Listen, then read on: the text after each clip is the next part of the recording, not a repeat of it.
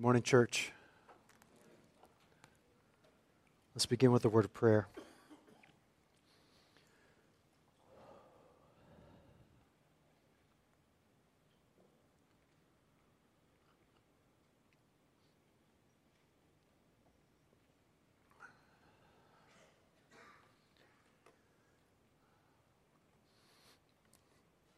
Father, we thank you for the truth of the gospel. And we thank you that it has been delivered to us through your word. We thank you that many of us this morning have come bringing copies of your word. Print copies, electronic copies, Bibles that we read daily. Bibles that we cling to for sustenance. And we praise you, Father, that you have, over many centuries and millennia, preserved your word for us. And we pray that now, as we talk about that very thing, that you would grant us, by the Holy Spirit who inspired that word, to grow in our confidence in your word, that we might believe it all the more and walk in light of its truth. We ask this in the name of our risen King Jesus. Amen. Please open your Bibles to Mark 16, verse 9. Mark 16, verse 9. And I'm going to read verses 9 through 20. Mark 16, beginning in verse 9. Now when he rose early on the first day of the week, he appeared first to Mary Magdalene, whom he had cast out 7 demons. She went and told those who had been with him as they mourned and wept. But when they heard that he was alive and had been seen by her, they would not believe it. After these things, he appeared in another form to 2 of them as they were walking into the country, and they went back and told the rest, but they did not believe them. Afterward, he appeared to the 11 themselves as they were reclining at table, and he rebuked them for their unbelief and hardness of heart, because they had not believed those who had seen him after he had risen. And he said to them, "Go into all the world and proclaim the gospel to the whole creation. Whoever believes and is baptized will be saved, but whoever does not believe will be condemned. And these signs will accompany those who believe. In my name they will cast out demons, they will speak in new tongues, they will pick up serpents with their hands, and if they drink any deadly poison, it will not hurt them. They will lay their hands on the sick and they will recover."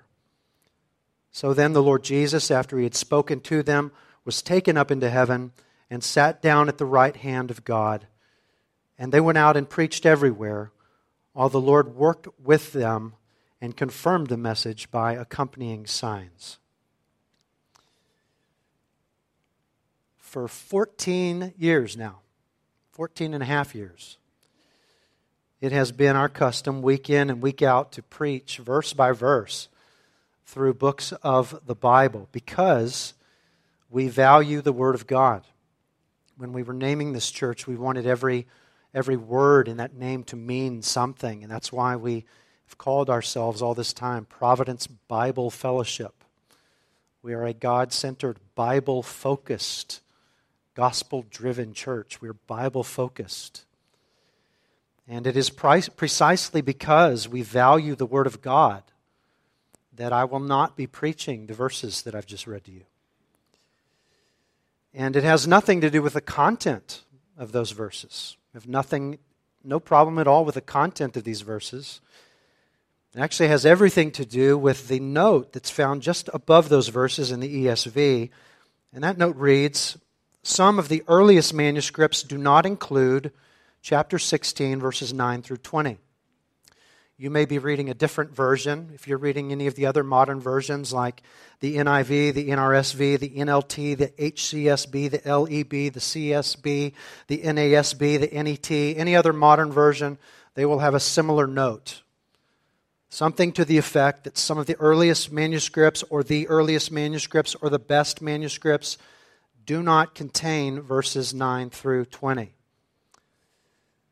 The elders agreed that it would be a valuable use of our time this morning for me to explain that to you. And so this message is going to be unlike any ever delivered at Providence Bible Fellowship, and most likely unlike any that ever will be delivered again.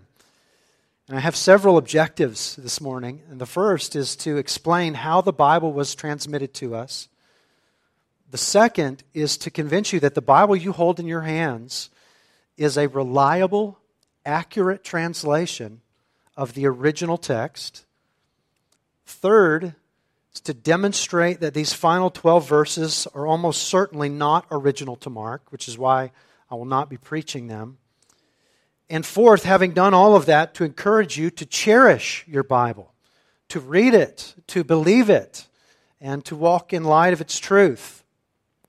Now, I'm going to use slides this morning. Do not get used to it. I'm going to use some volunteers. Do not get used to them either. Because as I said, this is going to be very unusual. We're not going to do this again, Lord willing. Now, with the exception of the books of Psalms and Proverbs, which were compilations of the works of several authors, each of the books of the Bible were written by a single author. And their original composition we refer to as an autograph. That original piece of paper or scroll or papyri, we call that an autograph. And we don't today have any of the autographs, not a single one. Paul's letter to the Philippians, don't have it. The original text of Mark, we don't have it. We have none of the autographs. So, how can we know what they said? Well, we have Bibles today because those autographs were hand copied. And those hand copies were hand copied.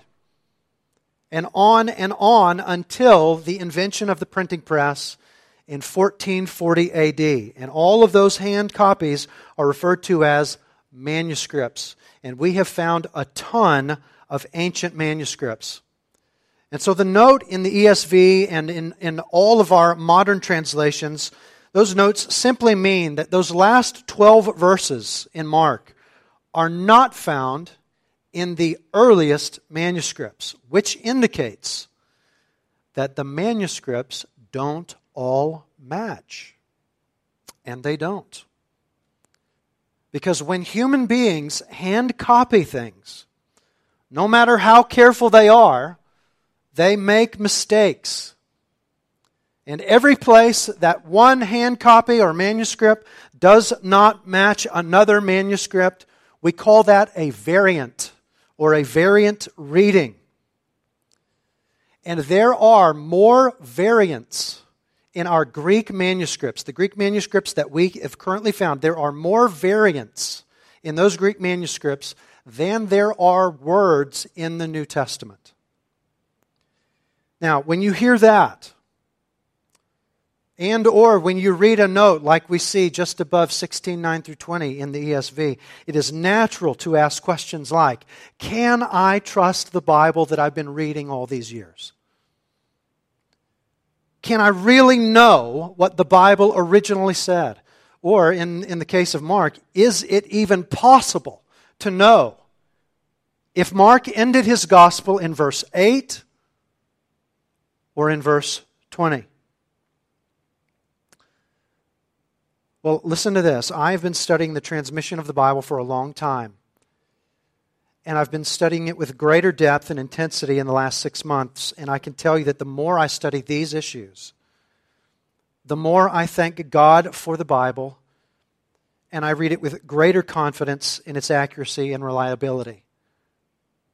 Notes like the one attached to Mark 16:9 through 20 are evidence for the reliability of our translations, not evidence against it. And Lord willing, you'll agree with me by the time we're done this morning. I want to begin by showing you how skeptics will try to use these issues to destroy your confidence in the Scriptures.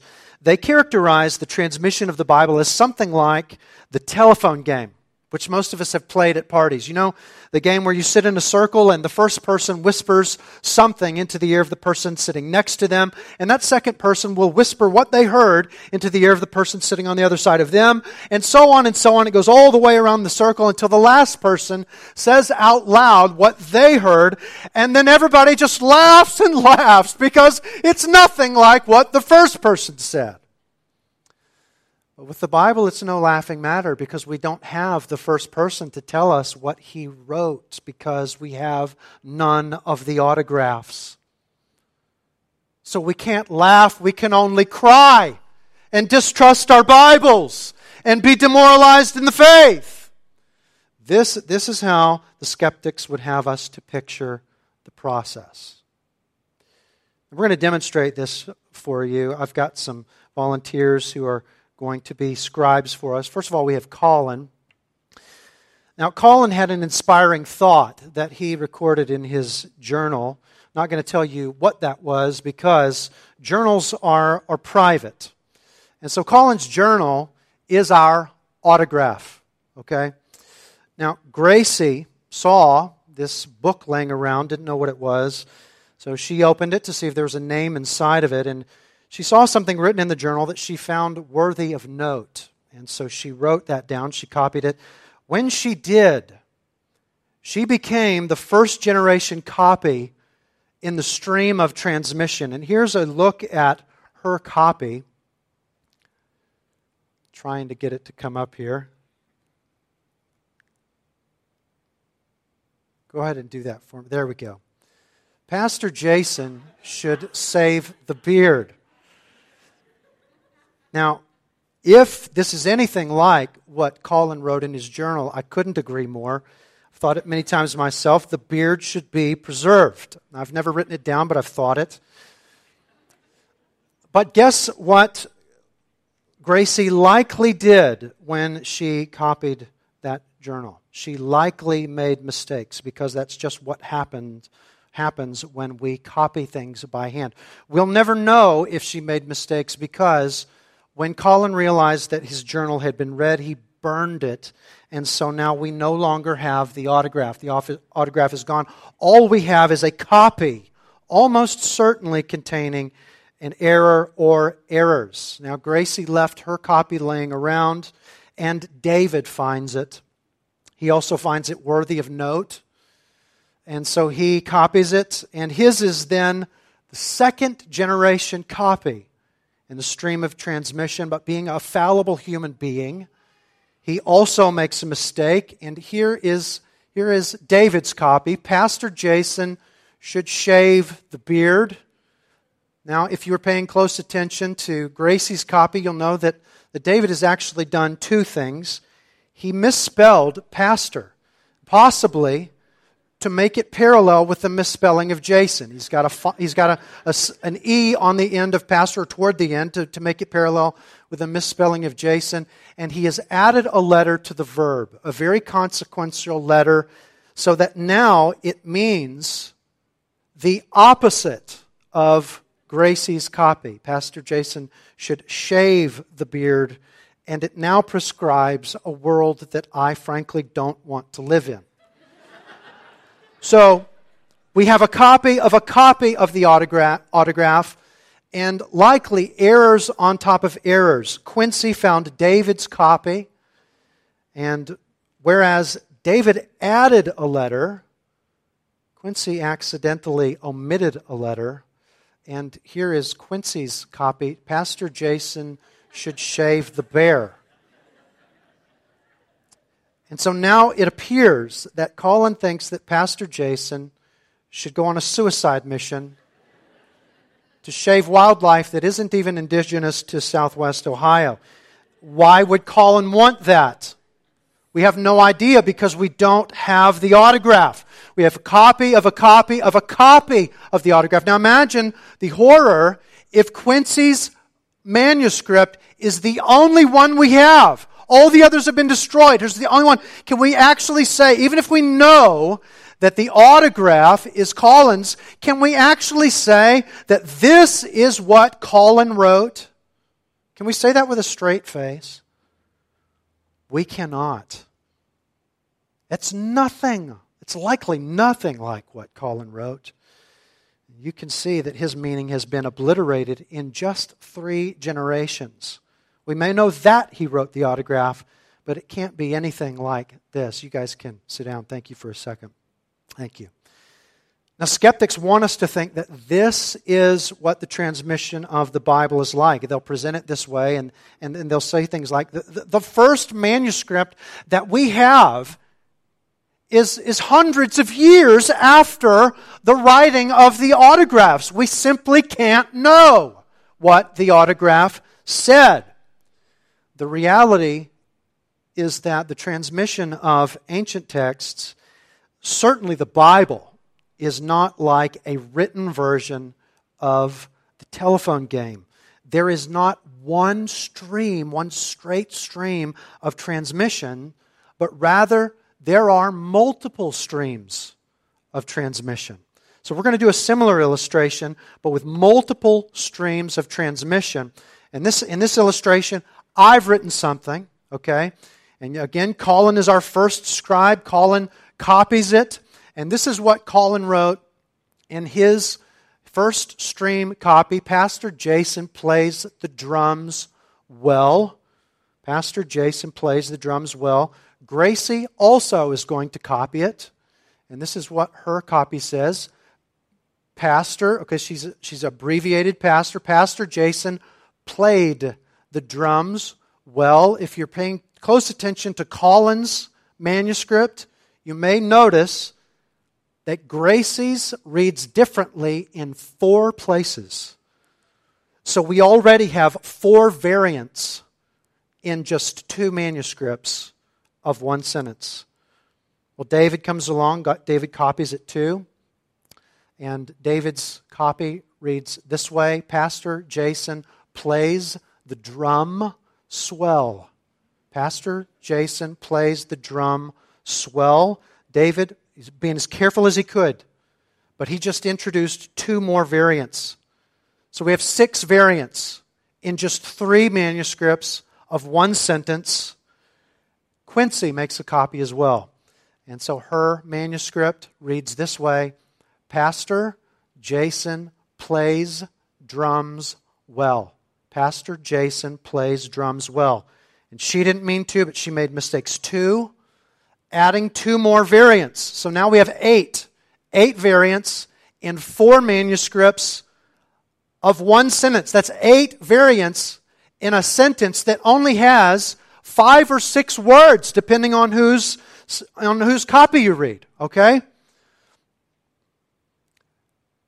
Now, how are we ever going to know what the original said? Y'all can sit down. Thank you very much. How are we ever going to know? Well, we're going to compare the manuscripts. We're going to put them side by side. We're going to put them all on the same slide so that we can see them. We can see them at the same time. And we're going to put them all in the same font. Okay?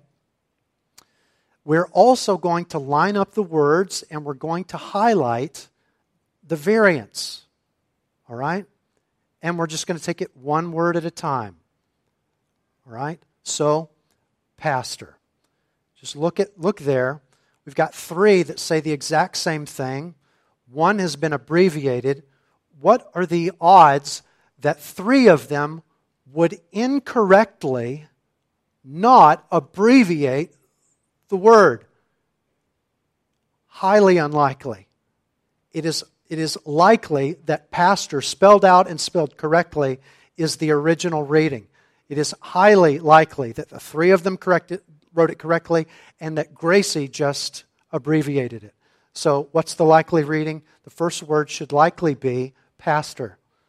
We move on to the second word, Jason. Now we've got 2 variants in one word. Should we panic? No, because they actually aren't the same variant. Only one of the words has a Y. So is that Y likely original? It likely is not original. Only one of the words has an E instead of an O. The E likely is not original. Additionally, those 2 different ways of spelling Jason, Jason with an E, Jason with a Y, are highly unusual ways of spelling Jason. So what is the likely reading there? Jason should be the reading. Pastor Jason. We move on to the third word. This one, again, pretty easy. 3 of them read the same way. It is likely that Gracie, just thinking past tense or not paying close attention, whatever. The likely reading is plays, present tense. Pastor Jason plays. We move on to the third word. One of them has the word missing altogether. Now, what's the likelihood that 3 of them added a word and added the exact same word? In other words, what's the likelihood that only one of them got it right and that the word actually isn't there? Highly unlikely that that's the case. It's almost certain that "the" is original and that Quincy her eyes skipped over it. Pastor Jason plays "the." We move on to the next word, drums.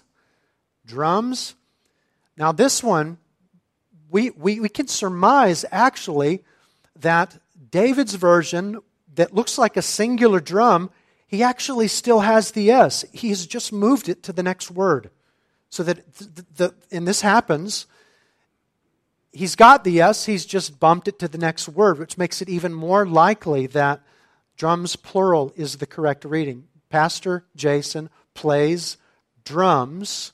Then we move on to the final word. This is even easier now that we think we know where that S came from. It should be well, almost certainly. An additional factor is the linguistics, and this is a valid piece of evidence. Swell is not common vernacular these days. If it had been written 50, 60 years ago, maybe, but this is me. I don't talk like this. So it's almost certainly the original reading as well. Pastor Jason plays the drums well. We move on to the final punctuation. Now, an argument could be made for no punctuation because we're talking about teenagers. Have y'all seen how they text each other? Right? But there's actually 2 arguments for the punctuation. And that is that they didn't write it, I did. That's the first one. A second argument is that the only reason a teenager would write punctuation is if they're copying someone else. Plus, 3 of them have it and only one has it missing. So, the original reading, with almost certainty, is Pastor Jason plays the drums well, period. So, remember when I said that there are more variants in the New Testament manuscripts than there are words in the New Testament. We just had, and this is very simple, admittedly, it's a very simple example, but we just had more variants than words here, and we saw how easy it is to identify the errors, and it's easy because the manuscripts don't have all the same errors. And the more manuscripts you have, sure, there are going to be more variants, but you have that many more witnesses by which to measure the other variants, and the errors become that much more obvious. Now, some of you deep thinkers are saying, yes, but what happens when, like in the first scenario, and as with the Bible, people start making copies of copies and piling errors on top of errors? Well, it does get a bit more complicated than in this very simple illustration, but not at all insurmountable. Once you get past this first generation of copies, and you get into copies of copies, you don't just count manuscripts that have a particular reading and the one that has the most readings wins. You don't do that, but rather than counting manuscripts, you weigh manuscripts. Or in other words, you determine which is the most important reading. Now, what does that mean? Well, you look at each manuscript and you determine about each manuscript things like when each one was copied and where each one was copied. Now, why would it matter when a manuscript was copied? In general, the earlier a manuscript was copied, the better, because it is assumed that that means there are fewer generations between that earlier manuscript and the autograph. And so an earlier manuscript is weighted more heavily than a later manuscript. And so if in this illustration here, if we were to find several hundred copies later on that said one thing, and we could find any one of these 4 first-generation copies, we would weight them much more heavily than the others. And there are ways of determining the dates of manuscripts that I don't have time to go into. Why would it matter where a manuscript was copied? Because if a particular variant or particular reading is localized, it doesn't matter how many copies there are of that reading, it likely isn't original. So let's say again that these 4 teens, they all live in different parts of town, and they take their copies with them, and Colin's copy, he takes over to Westchester, and 100 people copy it. The other 3 teens are spread out all over Cincinnati, and theirs are only copied 5 times each. Remember, Collins was the one with no ending punctuation. And so copies with no punctuation, there's 100 of them, but they're all confined to Westchester. But in all the rest of Cincinnati, they have ending punctuation. Even though Collins' copies outnumber the others, because that reading is localized, it's likely not original. Now, this simplified version of comparison, what we've just done, is a discipline called textual criticism. Obviously, it has nothing to do with insulting the text. It is a process whereby scholars gather all of the evidence, as many available manuscripts as we have, and they do the detective work of comparing them to one another and weighing them to determine what the autographs must have said. And we should be very thankful for these textual critics or textual scholars. They are a special breed. Now, I have been accused, mostly by those close to me, of being a nerd. These textual critics make me look like the Fonz. I mean, they are incredibly gifted, incredibly intelligent. Their work has been carried on for centuries, such that as we have found more and more manuscripts, our confidence in the accuracy of our translations has only increased. And the more that I have studied their work, the more reasons I have found to be confident in the accuracy of the text that we have. I want to give you some of those reasons. If you have some paper and you want to write some of these down, I've got some slides with these. Some reasons that I have found to have confidence in the accuracy of the text that we have. The first is that we have found a staggering number of ancient manuscripts. A staggering number of ancient manuscripts. We have somewhere in the neighborhood of 5,300 manuscripts containing portions of or all of the Greek New Testament. That's just the Greek. That doesn't count the many more thousands of the ancient translations in other languages. We have many more manuscripts of the Latin version of the New Testament. 5,300 Greek. We have many more than that of Latin and Coptic and Georgian and other languages. No other work of antiquity comes even close to that level of attestation. So remember when I said there are more variants in our Greek manuscripts than there are words in the New Testament? That's because we have a jillion manuscripts. And the more manuscripts we have, the more points of comparison we have, so the easier it is to spot and isolate those manuscripts. A second reason to have confidence in our text is that the writings of ancient authors are a valuable witness to the original text. Ancient authors like Irenaeus, Jerome, Justin Martyr, and others, we can compare their writings, their quotations of Scripture, to our manuscripts as another point of evidence to the original text. These late 1st century and early 2nd century Christians, they were quoting the New Testament in their writings, and so we know what their manuscripts said. So it would be like, imagine if our government decided that they were going to eradicate the ESV translation from the world. So that there are no more ESVs today. They've somehow eradicated the electronic versions. They've got all the print copies. They're gone. Would we be without the ESV? We wouldn't be without it totally, at least not here at Providence.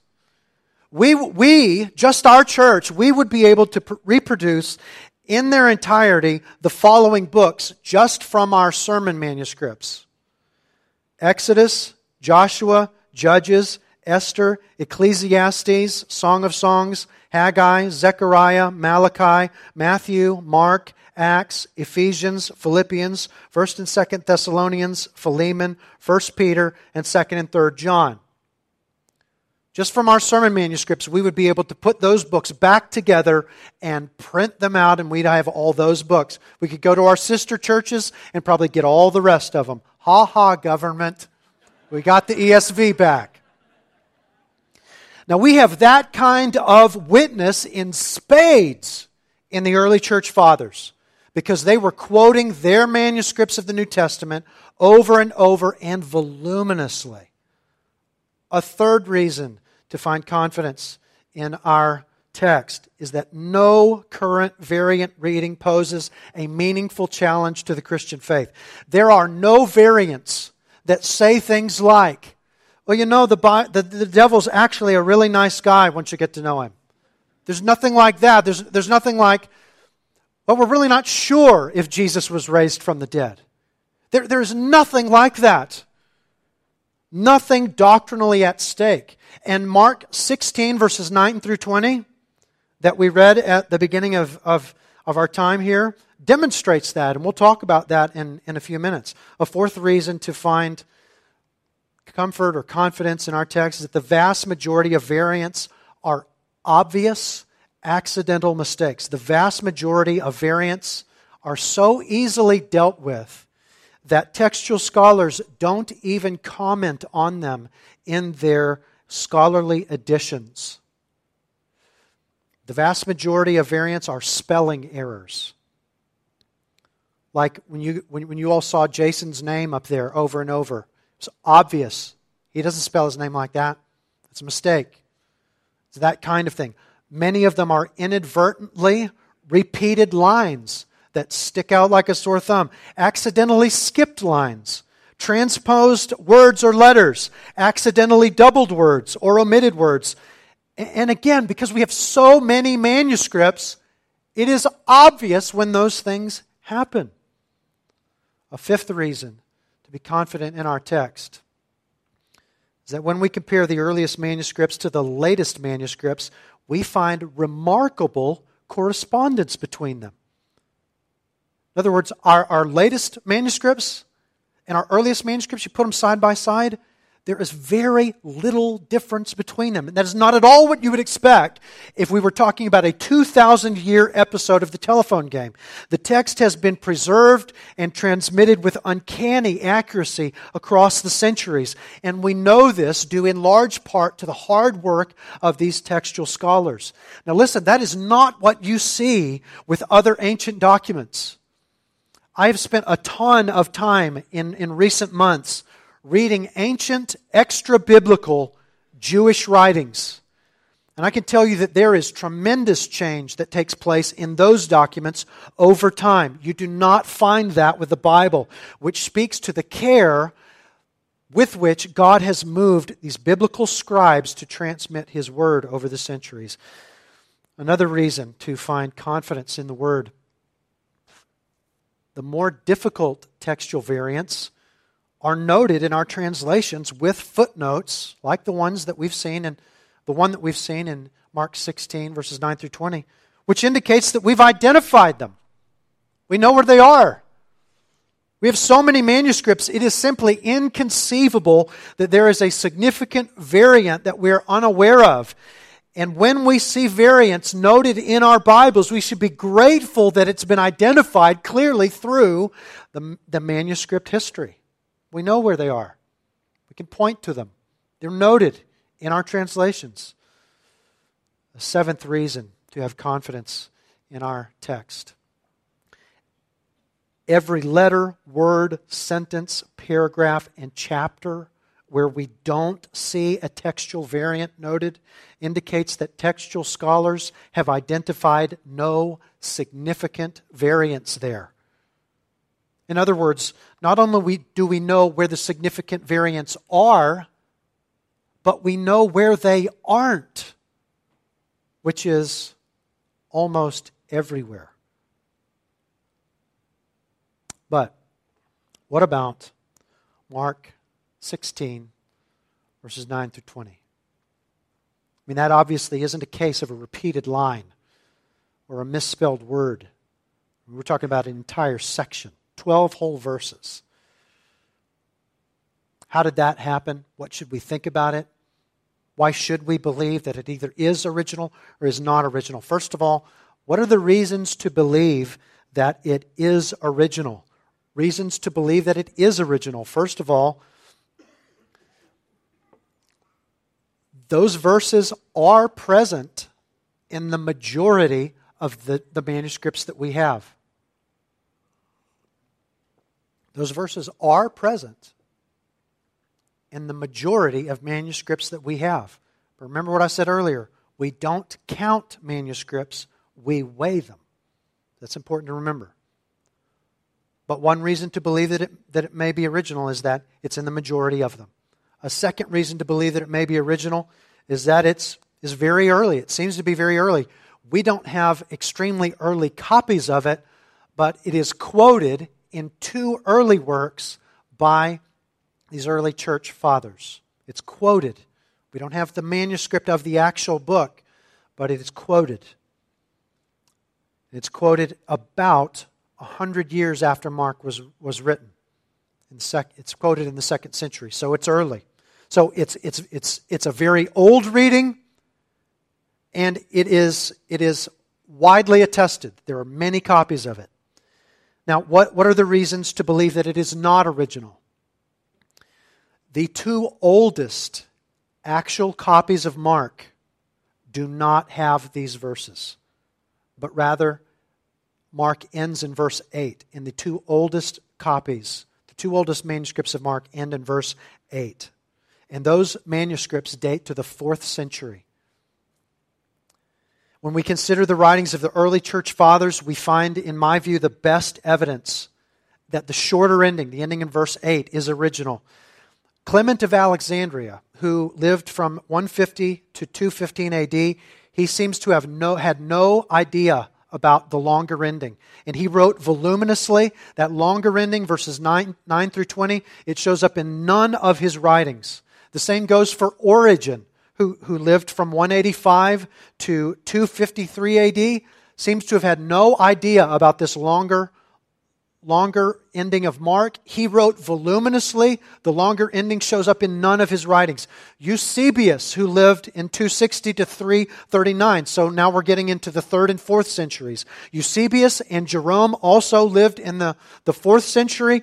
Both of them, it's not only that we don't find the longer ending in their writings, but they testify that they're aware of the longer ending, but that it is absent from most of the Markan manuscripts that they're aware of.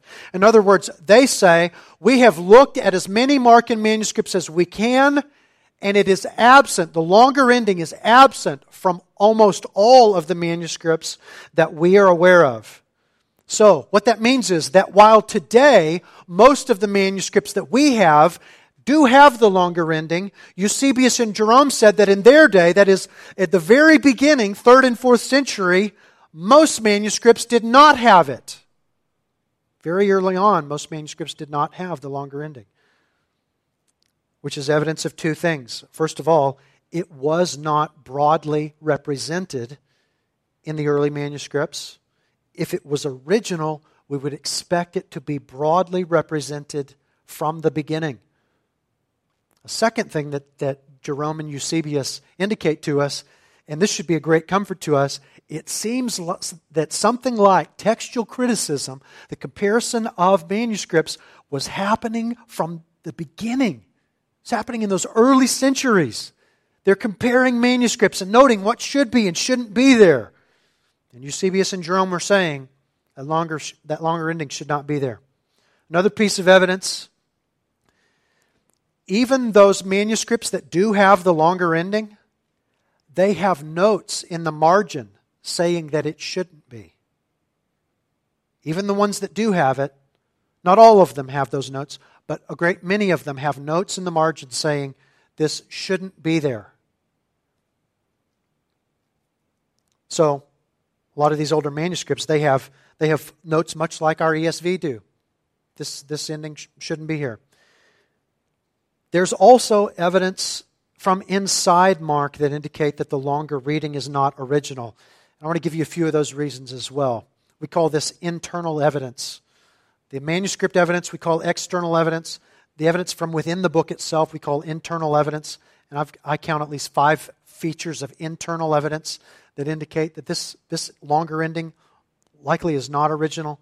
First, the vocabulary and style in the longer ending is very different from how Mark writes. And I could testify to this myself. I've been studying Mark in Greek now for a year and a half, almost 2 years.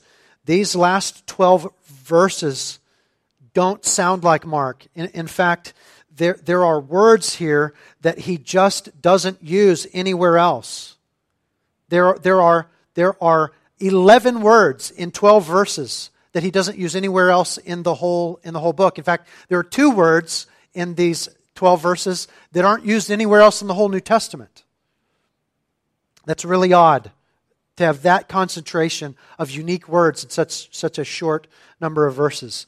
Second reason to believe that it is not original, just from this internal evidence, the connection between verse 8 and what follows is extremely awkward. It doesn't flow. The beginning of verse 9 does not read like the continuation of a narrative, but the beginning of a new one. It repeats material that's already given. So if you look at verse 9, if you got Mark open still, verse 9, now when he rose early on the first day of the week, well, that's all redundant material from verses 1 and 2. He already said that. Early on the first day of the week, he rose. And he's saying it again, if this is original. It's odd repetition. A third reason, Mary Magdalene is introduced with this odd fact as if we haven't seen her already in the narrative, as if Mark has not mentioned her twice. But now he's bringing her up as if we don't know who she is. Fourth, the subject of verse 8 was the women. Now in verse 9, the subject is assumed to be Jesus. Again, a strange shift without an obvious transition. Fifth, what happened to the other women in these verses? They were present in verses 1 through 8. Now they seem to have been forgotten. They're not in verses 9 and following. Now, most of the rest of the language, if we were to go through, I mentioned at the very beginning, I've got no problem with the content of these verses at all. Pastor Dan has a different view. He doesn't like the snakes. Now, the rest of the material, the content itself, in verses 9 through 20, that can be found, almost all of it, perhaps not all of it, but most of it, can be found in the 3 other Gospels and Acts. I'm not going to spoon feed all of that to you and tell you where it's found. Those of you who are walking cross-references, you probably have those cross-references firing off in your head. But it is not hard to imagine what likely happened here. With this shorter ending of Mark, we kind of felt this last week. That ending in verse 8 feels abrupt. It especially feels abrupt if you have read the other 3 Gospels. But almost all Bible scholars believe in what's called Markan priority, which means that Mark was written first. In other words, there wasn't another gospel when he first wrote this, but it wasn't long until there's 4 Gospels. And then you can compare them, and if you've read the others, then Mark feels weird. If Mark's the only one, it doesn't feel weird. It feels like Mark, as I was trying to point out last week. This ending, if it ends in verse 8, that fits Mark. If we're not setting it aside the others, it fits Mark. But if you've read the others, it feels like it needs something else. And so it's not hard to imagine that somebody came along at some point and said, this needs to be harmonized with the other Gospels. It needs a better ending. And this other stuff was pieced together and spliced onto the end. Now, somebody might ask, well, Pastor Greg, if all of this stuff in verses 9 through 20 is material that can be found somewhere else in the New Testament, then why not just preach it? Because, as Pastor John read in the beginning, all Scripture is God-breathed, and as a preacher, I am called to preach the Word. And the inspired Word includes not just what is written, but where it's written. And it is my strong conviction that these 12 verses are not the inspired ending of Mark. They were not in the autograph. And so I will not preach them. And my view on this does not put me out on the kook fringes of students of the Bible or pastors. The vast majority of commentators and scholars hold that this longer ending is not original. In fact, all of the commentaries that I consulted agree with this. And listen, it's rare. I do this week after week, consulting commentaries to make sure that I'm not out on the fringes. It is rare to get 3 or more commentaries to agree on any one thing.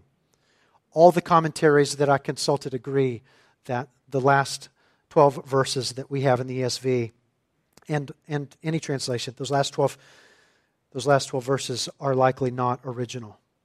So should we be troubled by this note in the ESV? Absolutely not. Such notes in our Bibles should comfort us. When we see a note like this, it indicates that the manuscript evidence is clear. Of course, there are variants. There's going to be. It's unavoidable because we have human beings hand copying things, but praise God that He has loved us so much that He made it obvious to the early church what they were copying, that not only did they copy it with care, but they copied it voluminously, and we have so many manuscripts to compare to one another. That's the genius of the transmission of the gospel. It's the genius of the transmission of the New and Old Testaments. We have so many to compare to one another that we are able to be confident that the text that we have is reliable and accurate. We should be comforted by how infrequent these kinds of footnotes are in our Bible. But we do come across them. They are rare. Everywhere we don't find a footnote, that means the textual scholars were comparing the underlying manuscripts, and because there is no note mentioned there, there was no significant debate about what the original reading was. Where we do find a note, there was debate, but even there, the manuscripts have told us what the reading should be. We should also be comforted that even in these places where we do find these notes, like Mark 16, 9 through 20, there's nothing doctrinally at stake. God has blessed us tremendously by preserving the text of Scripture in a multitude of witnesses, such that we have the gift of reading a reliable, accurate translation of the original text. And it testifies from beginning to end in many ways to a God who so loved the world that He gave His only Son, that whoever trusts in Him should not perish, but have eternal life. And listen, all of your pastors are aware of all of these things, and we have dedicated our lives to studying the Bible, not just studying the Bible, but studying the Bible in the original languages, to taking sentences apart, parsing verbs, paying attention to verb tenses. That makes no sense if we are not confident in what the text says. We have a reliable text. We should praise God for it. We should read this book. We should believe it. We should live in light of it. I'm going to pray. Then we're going to spend a few moments in silence and reflection, praising God for what He has done for us. Let's pray.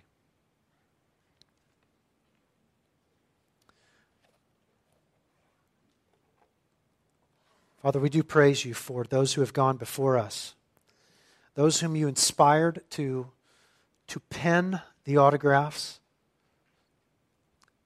those whom you moved to copy those autographs, those whom you have moved throughout the centuries to do the difficult work and the tedious work of textual criticism, so that we have been handed down a reliable and accurate text in our own language. We thank you, Father, for those brothers and sisters throughout the centuries who were willing to literally give their lives that they might pass down your word. We pray, Father, that you would grant us to cherish this word in a measure that is commensurate with those centuries of work and passion and inspiration. We pray for our brothers and sisters across the globe who do not themselves have a copy of your word in their own tongue.